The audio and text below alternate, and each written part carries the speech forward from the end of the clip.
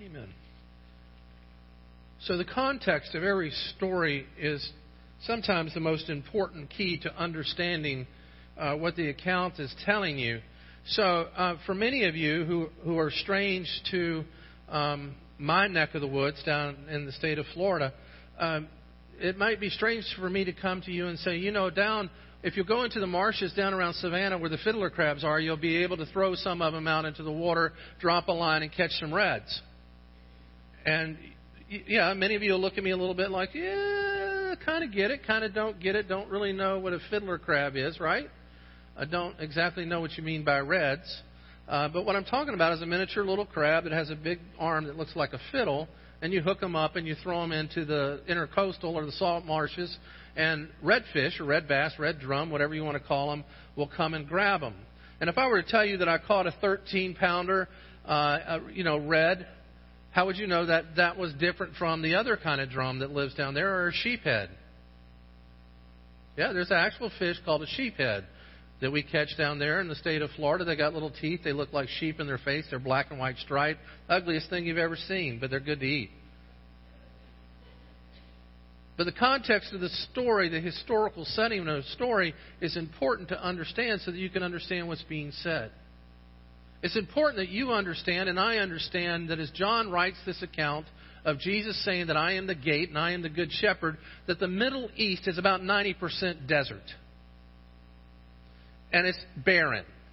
Except for the edges of water and the places where cities are, the rest of the place is a fairly barren place. It's a hard living. It's filled with crooks and crannies and caves and canyons and sand and fleas and wolves and things that bite and tigers and bears, oh my. There's all sorts of stuff that happens out in the deserts of the Middle East. And this is yet where these shepherds live and dwell. You have to understand, too, in the context of this scripture, shepherds weren't always the greatest people in the world in their day and time in the Middle East. They normally were considered to be antisocial. There wasn't a whole lot of water around for them to keep themselves, keep up their personal hygiene. Sometimes they might have a little bit of odor about them. You might also note that shepherds were more fond of sheep than they actually were of people. And you would find maybe their personalities were a bit gruff and rough. You would also find that many of them are tough individuals, rugged individuals.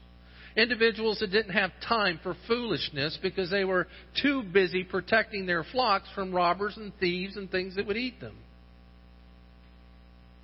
I recall when I first went to New York City for the very first time, you may not get this, but I felt like I was in a desert.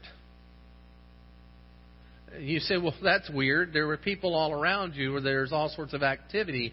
There was plenty of water to drink. There was all sorts of stuff going on. But I tell you, inside of me, in my little ADD brain, there was so much information overload happening at one time with neon lights and people and things flashing in streets and cars honking and people cussing and people yelling and all sorts of stuff going on that I went into overload and thought, God, I'm in the desert. And there's so much noise, I couldn't hear one person talking if I wanted to hear them. And you get desperate to hear a voice. All of us are in deserts. It may be the desert of our own mind. It may be the desert of slipping health. It may be the desert of addiction. It may be the desert, as Melissa was talking earlier, of poor self-talk. And maybe the desert of horrible circumstances. And it's in that desert that we need to hear, where do I go and who will speak to me? That's what this 10th chapter is. It's somewhere around the time of what we celebrate today as Hanukkah. It was the Festival of Lights. It's coming on the tail end of where we were last week in the Festival of Booths. And Jesus uses this festival as a connection to the 9th chapter where he heals this blind man to point out to the Pharisees that they were blind leaders, that they were blind shepherds, that they had entered into the people of God by corrupt means, and they were corrupting the people of God with religious laws that God never intended for them to have as a burden. to instruct them in a lifestyle that was a lifestyle of slavery and religious rigor that God never intended for His people to have. And in doing so, they were actually leading people further away from the intimacy with God than they were drawing people in. And this is where Jesus comes in the very first chapter and says, I tell you, I'm the gate. I'm the door. Now, in that culture, out in the desert, there weren't many like split rail fences or anything. Most of it was like stone canyons and caves. And at night, as night would come, all the different flocks, and this is another misconception that we have possibly, is that these shepherds were ranchers. They were not ranchers. Many of them, the vast majority of them, only had 10 to 20 to 25 sheep. And so at night, all these different little pods of sheep would collect together to get into maybe one or two canyons that were available, and that would be the fenced area that they would call. And the shepherds, or the shepherd, would come and stand at the gateway entrance, the entrance to that canyon, and there he would stand guard. And no one or nothing could come by unless it went through him. And that's what Jesus is saying here in this 10th chapter, in the first verse, that He's that gateway. That there is nobody in the flock of God that comes except through Him. That He is the only possible means of entry into the house of God, into the family of God. It's the one thing that our culture is diluting about Jesus. Jesus is all-inclusive but mutually exclusive to His own people. What do I mean by that? That Jesus is not a respecter of any tribe or race or tongue or group of people. That He loves every single kind of human being there is. He is the Savior of the world. He's the Savior of all mankind. But His salvation is only effective to those who come to Him for it. He is the gate. No one comes into the family of God without recognition that Jesus is the gatekeeper. It wasn't the Pharisees. It's not the religious people. It's not even the collective group of a corporate church. It's Jesus Himself who says that you belong. More than you belong to a church, more than you belong to a family, more than you belong to an organization, more than you belong to a mission, more than you belong to a parachurch, more than you belong to anything that you can list, you belong to Jesus. And so Jesus writes and tells His story. The Holy Spirit writes and tells His story. Three things I want you to see about it this morning at least are the exclusive nature of the Savior. He is the guardian of His sheep in verses 1 through 10.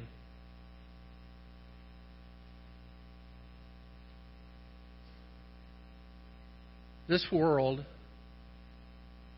is a desert. I don't know if you've recognized that yet or not.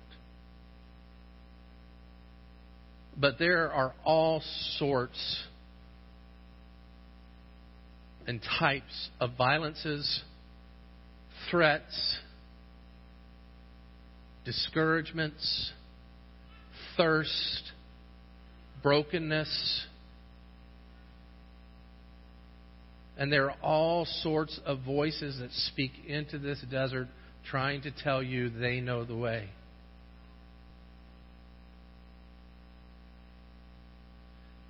As you and I walk through this desert, isn't it good to know that there's someone who stands at the gate of your life and of my life who says, I will protect you. I will watch over you in the night of life. I will watch over you in the darkness of your mind. I will watch over you in the darkness of your addictions. I will watch over you in your brokenness. I will watch over you in those who threaten you. I will watch over you in your circumstances. I will watch over you in your work. I will watch over you in your relationships. I will watch over you in every area of your life. I stand at the gate of your life if you're mine. And I will protect you only as a shepherd can.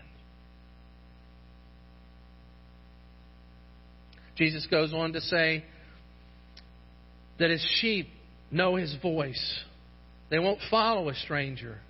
But He speaks to them.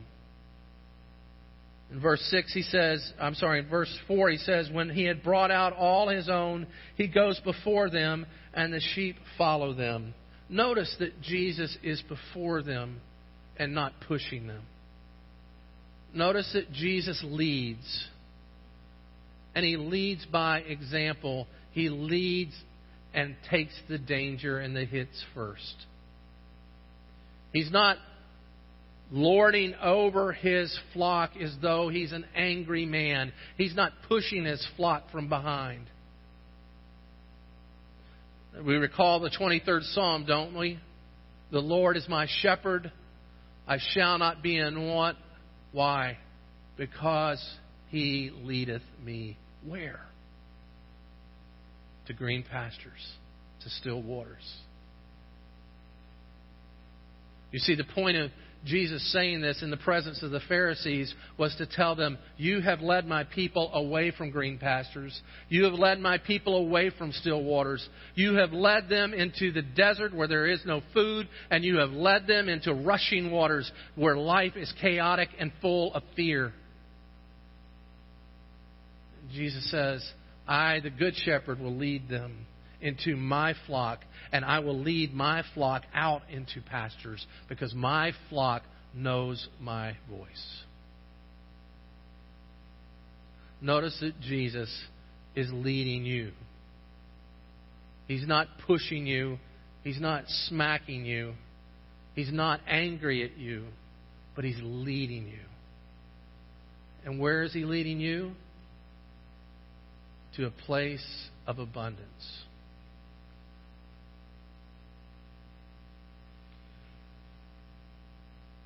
So in verse 6, though, it says that Jesus used this figure of speech.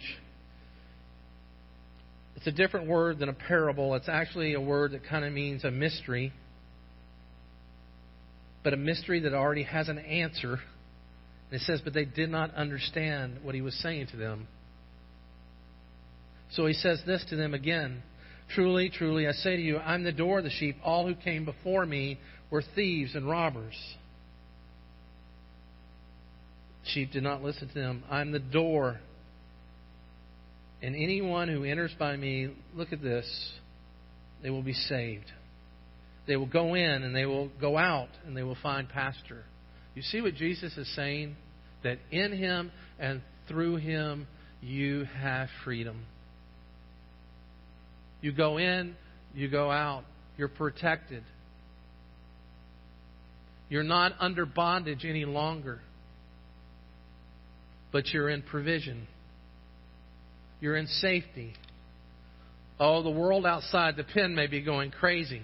You may hear the noises of it barking over the fence, coming down the canyon walls.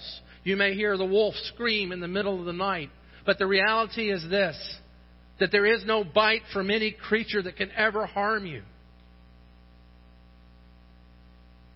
You say, well, Pastor, life is really hard and things are really tough.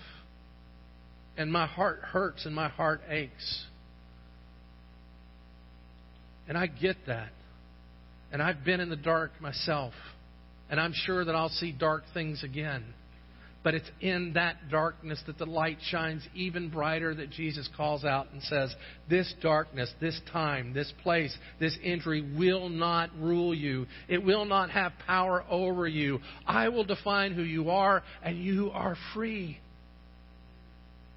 And ultimately, you will be in the pasture with me that will be lush and green and full beyond your greatest imagination. Why? Because in verse 10 He says, the thief comes only to steal, kill, and destroy, but I came that you may have life and have it more abundantly.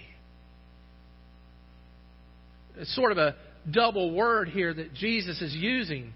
Jesus is saying, if you come through me, if I am your gate, if I am your protector, understand this. You remember last week we talked about the Greek word zoe for life, that it meant life full, that it meant the essence of all that life was meant to be. Jesus does a kind of a double life thing here. He says, not only are you going to have life, zoe, this full, meaningful, great, meaningful, wonderful, joyful, peaceful life that makes sense, but you're going to have a lot of it. Even in the midst of cancer? Yes. Even in the midst of MS? Yes. Even in the midst of poverty? Yes. Why? Because this pasture is not your home. And you are on your way home to a different pasture that is full and lush and green that the Savior has already prepared for you to receive. And so that you face these things, these diseases, these circumstances, these darkness. You face this desert.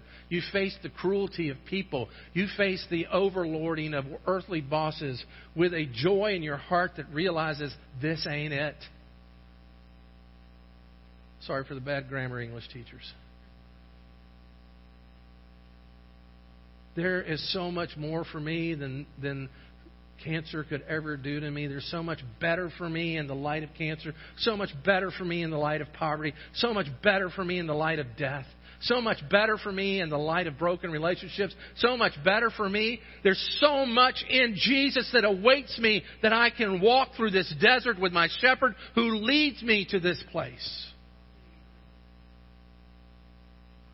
How do I know this? How do I know this? Because Jesus puts a qualifier on His shepherding. He says, I am the good shepherd. You remember the encounter with the rich young ruler, don't you? When he came to Jesus and he said what to him? Good teacher. Remember the question Jesus asked? Why do you call me good? Only God alone is good. It wasn't a doubt in Jesus' heart of His own identity. It was an affirmation of a sarcastic answer to one who says, only God is good. You're talking to Him. It is God Himself who shepherds you and I. I want you to look, too, at the relationship and the nature of us, the sheep. In verse 2, John says this, or Jesus says this, He who enters the gate is not the shepherd of sheep. To him the gatekeeper opens. The sheep hear his voice, and he calls his own sheep by name. He calls his sheep by name and leads them. Isn't it good to know that Jesus knows you? That He knows you by name. The nature of being a sheep, or is it sheep eye? The nature of being a sheep, that was that ADD kicking in, is you're dependent. You know, sheep, I don't mean to insult us, but they're not the brightest bulbs in the box. You know, back in, I think it was 1982, something like that, there was a horrible storm, it was a freak storm in Syria, and it snowed 3 feet of snow. And there was a flock of sheep, and the report goes like this, they died. The whole flock. The goats didn't die. The other animals didn't die. It was just the sheep. You know why? They don't know how to find their own food. Unless a shepherd leads them to where food is, unless the shepherd tells them what to do, unless the shepherd shows them where to go, a sheep will stand there and starve to death.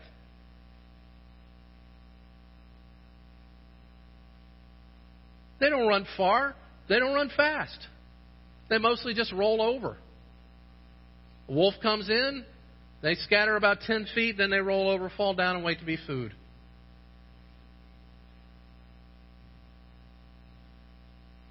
Isn't it somewhat like us? Adversity comes. Do we look to the shepherd? Or do we look to see what the other sheep are doing? Do we run about 10 feet and fall over and say, God, that's enough, I can't take any more? Or do we trust in our circumstances that the shepherd is leading and that our dependency is on Him? It's a good question for you and I to ask in our own hearts this morning. Who do I radically depend upon? Is my radical dependency upon myself, or do I depend upon my shepherd?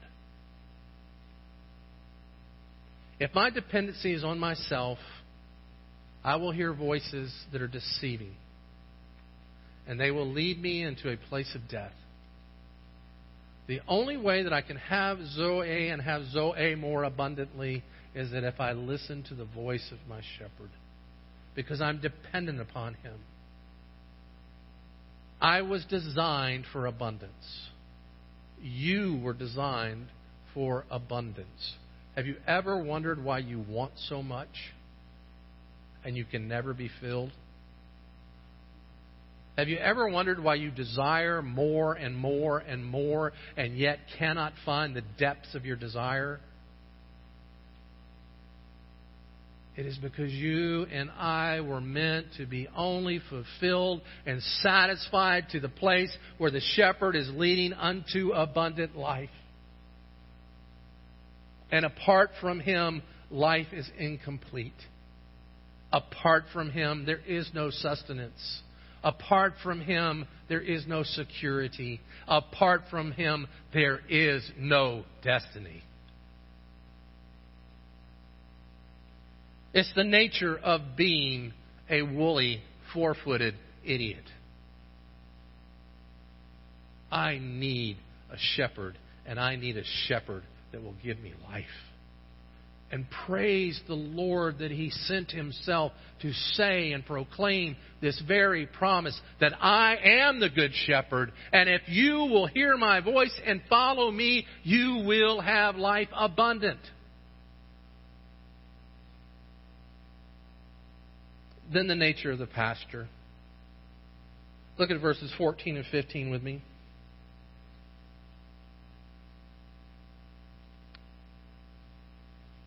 Jesus says, I am the good shepherd again. I know my own, and my own know me. Just as the Father knows me, and I know the Father, and I lay down my life for the sheep.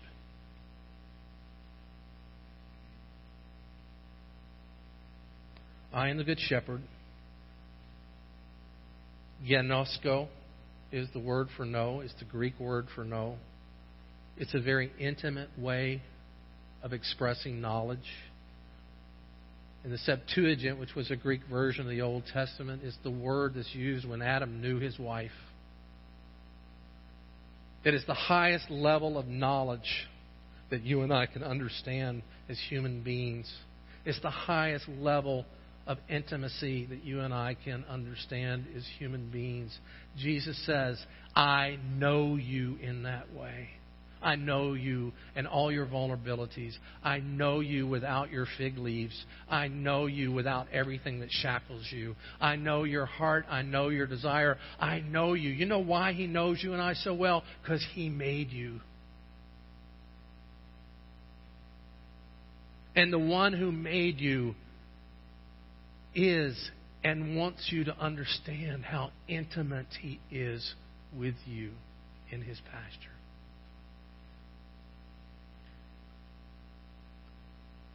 How dull we sheep sometimes are when we sit on the Lord's day and don't realize that the living God is present in these pews with you and I right now. Not in some faraway theological concept, but in a real spiritual reality. He says, I'm here with you. Wherever two or more of you are, I'm there with you. Be assured, people of God, Jesus is with you now. How can we just sit and not fall on our knees at the glory of the second person of the Trinity and realize He says and proclaims, I fulfilled it. I'm the good shepherd. I bring you life. And yet we are so still. We're so afraid. We're so overwhelmed.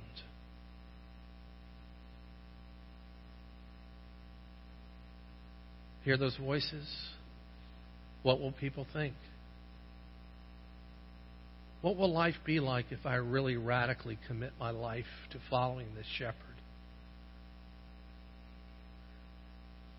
It's at the end of this chapter that because of the division of the Jews and the religious people, that Jesus will leave Jerusalem. He'll leave Judea at this point and go. He won't come back again until He's crucified.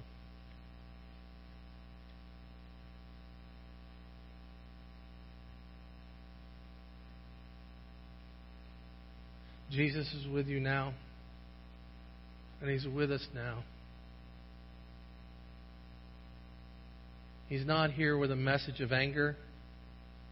He's not here with a message of work. But He's here with a message, in many cases, of repentance. And we have such a wrong idea of what repentance is. He's here with a message of repentance that says, quit being your own shepherd and trust me. Quit listening to the other voices and listen to mine who knows you. Live like you were designed to live in His presence.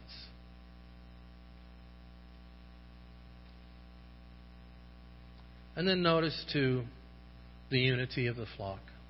They're together.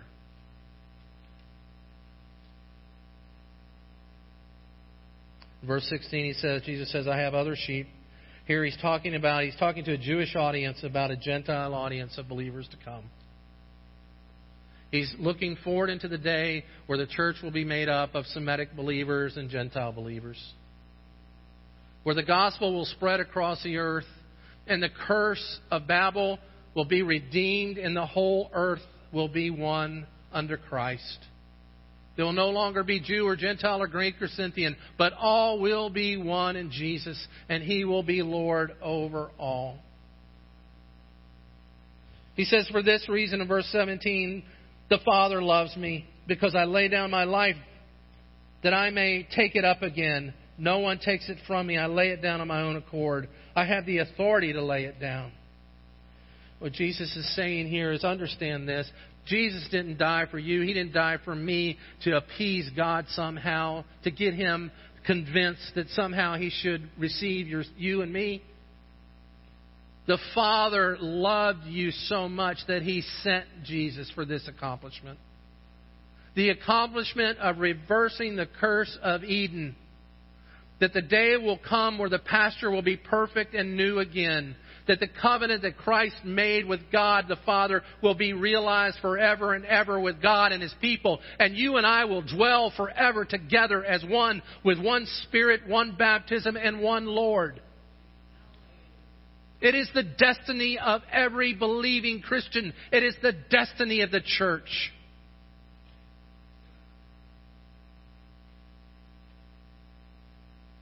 How can I know the voice of Christ?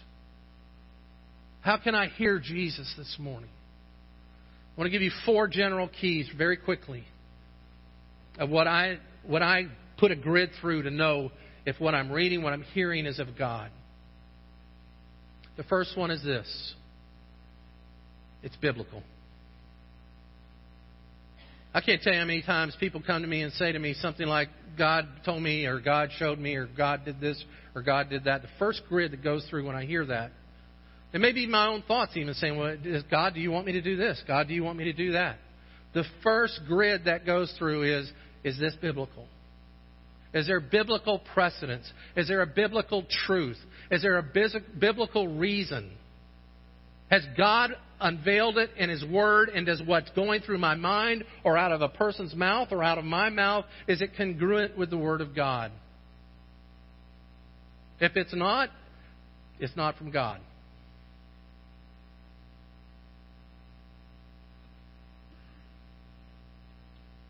If it's not from God. Why do I say that? Because the final word of God is Jesus. If it doesn't match with what Jesus has taught, if it doesn't match with the Old Testament has taught, if it doesn't match with Jesus' fulfillment and lifts Him on high, then it's not of God. The second qualifier is this. Does it elevate Jesus? Does it show me my dependency upon Jesus more? Does it lift Him higher in my life?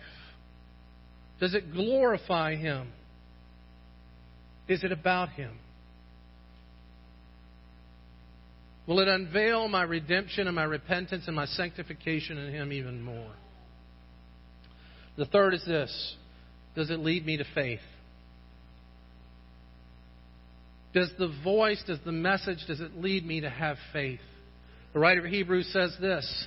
It is impossible to please God without what? Faith. I know for sure that the Word of God tells me that Jesus will have me in circumstances where I must do what? Apply faith. Why would He have me do that? Because it pleases Him to see you and I trust Him. Even when the wolves howl.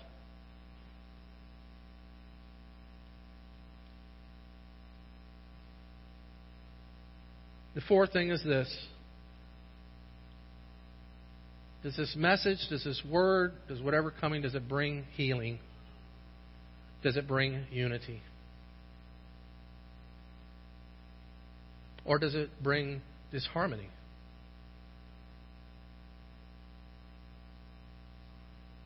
If you're about to say something that you think is from God, you should put it through these four things. Is what I'm about to say biblical? Does it elevate Christ? Does it lead to faith? And does it bring healing and unity? Why do I say that? Because Jesus just said the enemy comes to do what? Steal, kill, destroy. Then I know Jesus must then come to bring life, abundance, peace, joy, kindness, gentleness, self-control, faithfulness. If I see those fruit, then I can know for sure the message is from Jesus. And if it's from Him, then I can rest.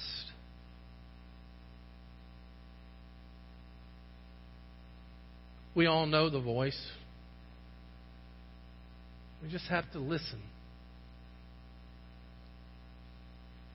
Listening doesn't come in bursts of anger.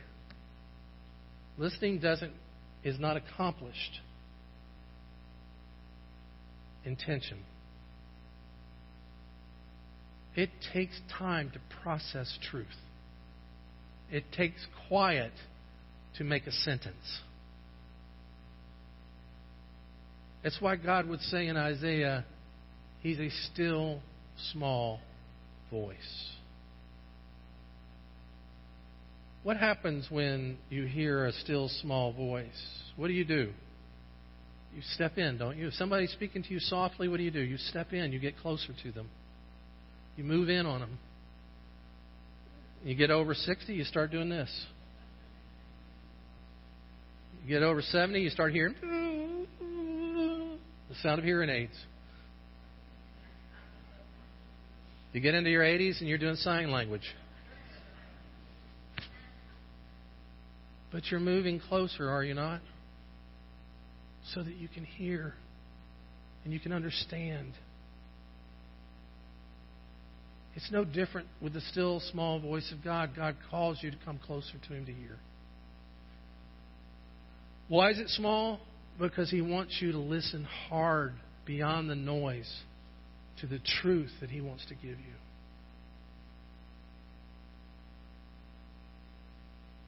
We all know the voice. We're all hardwired for the voice. You remember Helen Keller? Many of you do, don't you?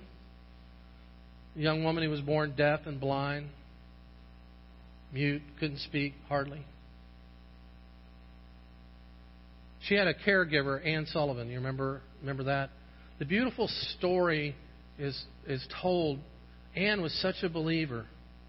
In the moment that Helen was able to learn sign language in her hands and begin to process thoughts and understand, Anne was sure to share the gospel with Helen and the knowledge of who Jesus was. The most amazing thing happened at the end of her telling her the story. Helen spoke up in her muted, deaf tone and says, I knew him all the time. I just never knew his name. You know him. He knows your name. Know his. The Good Shepherd. Let's pray.